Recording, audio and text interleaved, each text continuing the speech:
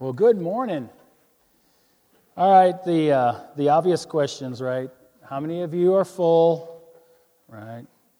No, seriously, how many of you, I am serious about this one, how many of you already have your Christmas stuff out? Show of hands. Oh, you overachievers. You're so awesome. And I don't think I have to have the rest of you raise your hands, right? I mean, it's like, no, we don't have it out yet. So this is a beautiful, those of you that do not have your stuff out yet, this is exactly where we need to be positioned between Black Friday and Cyber Monday, because we can get into all the angels and the stars and the manger scenes and so forth. As a matter of fact, our kids next week, it's going to be awesome. You're going to want to see the fumbly bumbly angels. But they're going to be starting our Advent, right? There's a season before Christmas in the church called Advent. And we long for that which is to come. And the season of Advent is just that where we prepare our hearts, prepare our minds to that point of Christmas. Now, granted, we start unpacking boxes, we look at pictures, we look at kids' ornaments and so forth. There's nostalgia, there's all kinds of beauty and celebration to it.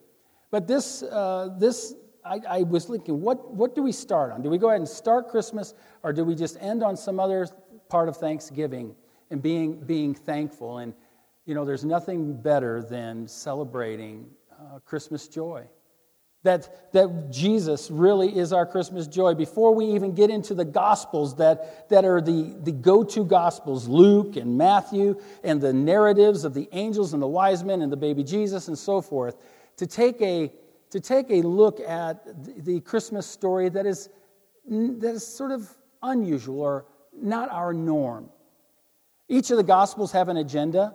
Each of the Gospels give us the life of Jesus, and the Gospels are a beautiful filter for us to know and understand Christ.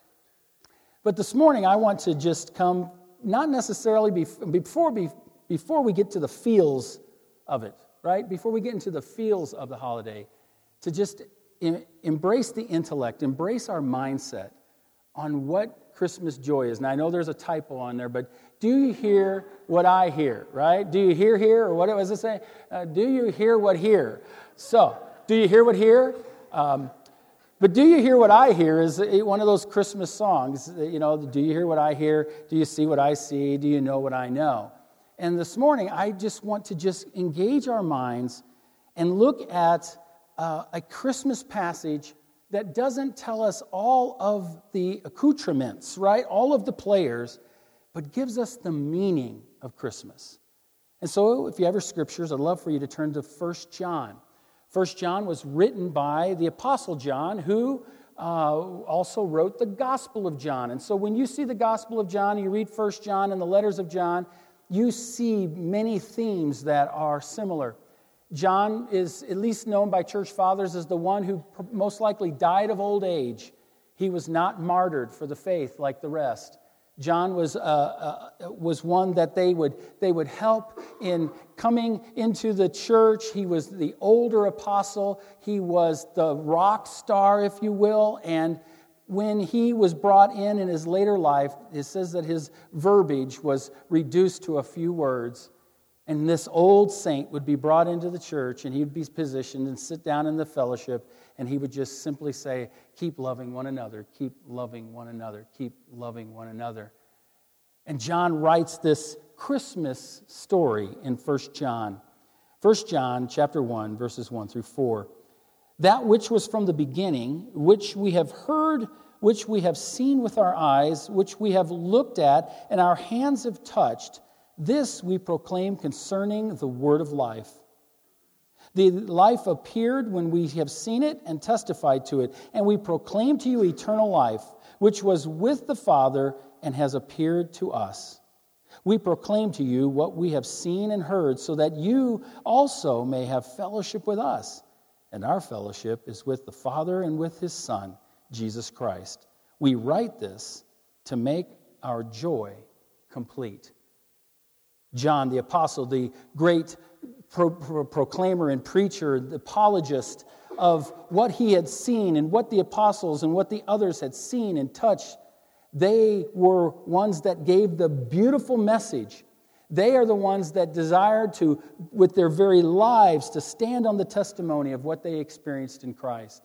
When we begin to look at Christmas joy is everything that the feels can come. But today, we can stand on the fact that Christmas joy is a person. Christmas joy is Jesus, the Christ, the Son of the living God. And with that, John gives us, I think that if you hear what I hear out of this passage, I think we can see that John talks about the gift of salvation. He talks about fellowship of God, the fellowship with God and the fellowship of God. And then, of course, we see here that love really matters. When we see the gift of salvation, we look at the point to where he is the word of life, John says. Now, his gospel is very similar. Words that are probably familiar to you through the study of John's gospel. He begins by saying that the Word was God and the Word was with God. That the Word was Jesus, the Logos. Whether you were a Hebrew trying to embrace the fact that Jesus was that who was talked about in the Old Testament, or you were a Greek and you were into philosophy and so forth, and your important power was Logos, John the apologist in his gospel is saying, listen, that which you've heard of Jews and that which you continue to espouse in philosophy, man, I'm telling you, it comes into one person, the Christmas joy, Jesus of Nazareth. John is saying that he is the Word. In his epistle of 1 John, he says he's the Word of life. You see, that life is the gift of salvation. We unpack the feels of all of this. We cannot help but feel and know the necessity of what we were and how we were and what we received in the gift of salvation of Jesus. You know, we have a world that has differing worldviews. There are differing religions. There are differing pathways, right? And so what we'll hear is that sometimes I've even heard it in Christian circles, and it kind of is one of those kind of quirky feels that you get. And you're like, oh, this is not the right time to correct that, but boy, I would really like to have a further conversation. But we'll hear it in the world and even in the church that being good and living a good life is what pleases God, and that is got a plenty of truth. But if we're not careful, just like in John's day, as he was apologizing for the faith, not apologizing in the way of being, but being an apologist, meaning saying, listen, these are the things that we've seen. These are the things we've unpacked. And the Christmas joy is a person. He's the Word of life. He's eternity. He is the fellowship. He is the one that we now share in fellowship with. And it's the one who drives us in our acting out of love. You see, doctrine would have been important. Sometimes I've even heard in the life of the church where people say, doctrine is, I don't know if that doctrine is so important to me. Well, I get that, because sometimes it's difficult to wrap our minds around certain doctrines. But if we begin that with our salvation, that just being a good person is enough, then what we do is we actually believe a doctrine of salvation by works. And the beautiful thing is that we realize that when we unpack the Christmas boxes and we remind ourselves year after year after year about the coming of Christ, we can remind ourselves that Jesus is the gift of salvation. You see, most other religions have a guru or a prophet or someone that's leading us down a pathway, maybe leading us to that which could free us. Even in secular thought processes, our guru will lead us down pathways of peace or meditation. What we understand from the Gospels and what we understand from the Word of God is that Jesus is the peace. Jesus is salvation. Jesus is eternity. And through that, the very gift of God that was a babe lying in a manger, wrapped in swaddling clothes, John gives us the broader view that says in the very beginning that they had the purpose in Christ to be the one who would gift us salvation.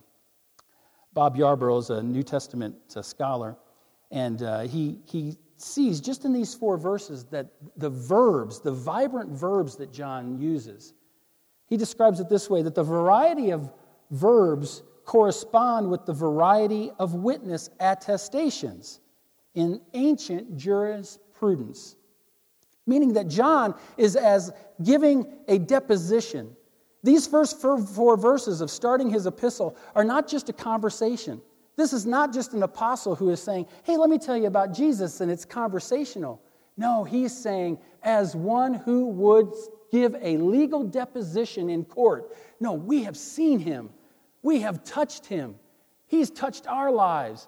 This Jesus of Nazareth is the one. He is the Christmas joy, right? He is the one that is salvation. He doesn't just lead us to salvation. As a matter of fact, John in his gospel, chapter 14, says, Jesus out of his own mouth, out of his own breath, out of his own mind and heart, he says, I am the way, I am the truth, I am the life.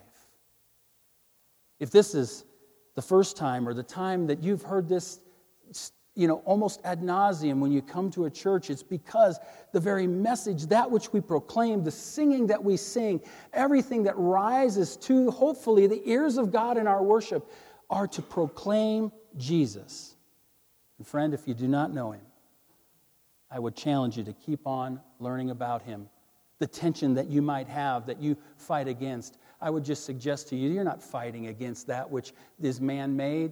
No, this was from the very beginning, John says, that Jesus was going to be the restorer and the redeemer of the world, and that the mission was set forth, and that the very tensions or the very things that you want to put away, you cannot, because Christ is your salvation.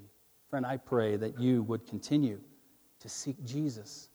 You see, that's why in the life of the church, we might easily say, well, Christmas is kind of the made-up holiday of things. It was a pagan replacement and so forth. Okay, you got me on all that.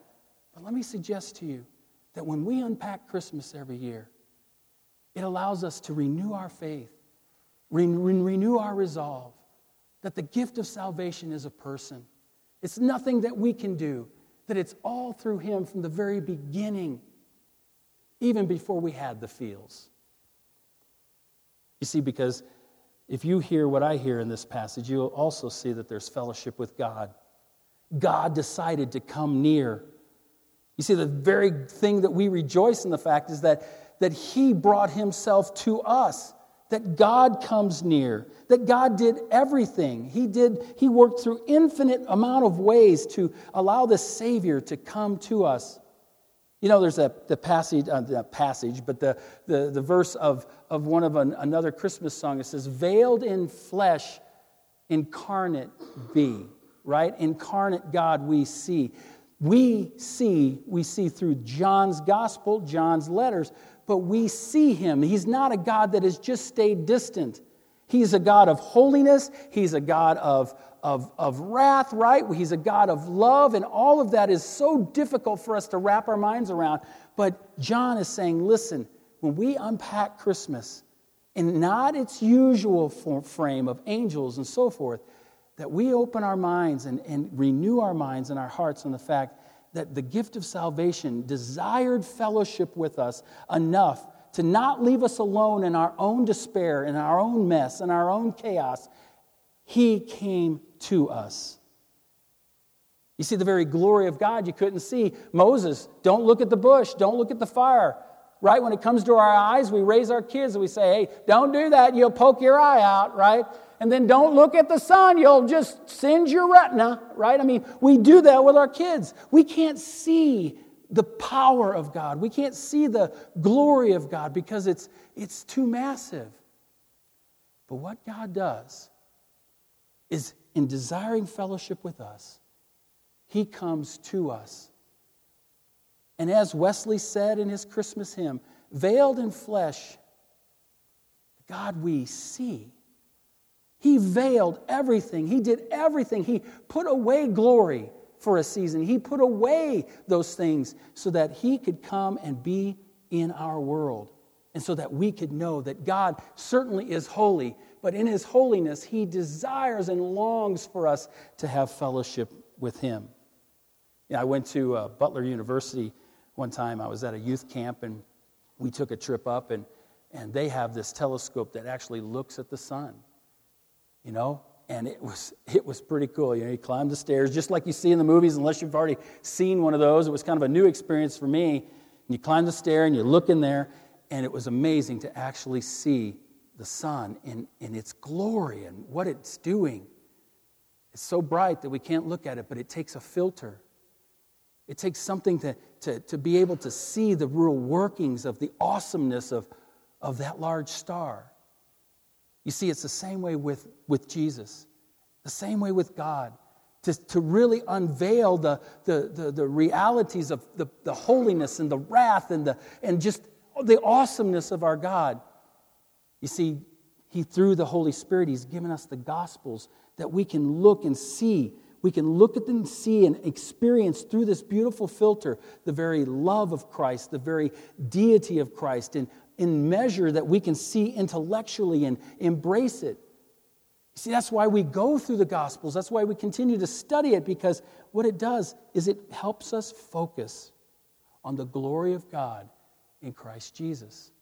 And that glory says He desires fellowship with us. He wants relationship with us. He went to infinite lengths to get here, and He desires for us to embrace and learn more of Christ. And those of us that have done that, and those of you that continue to do that, it's amazing how you continue to learn about Him, about His way, about His walk, about how He confronted those that were enemies. There is so much to learn. It's infinite amount of learning. Even if we would memorize the passage, the application and the growth and the maturity of our own souls will continue to be mastered by the Holy Spirit as we study about our Jesus. You see, He desires for us to know that He desires fellowship with us. And then, do you hear what I hear?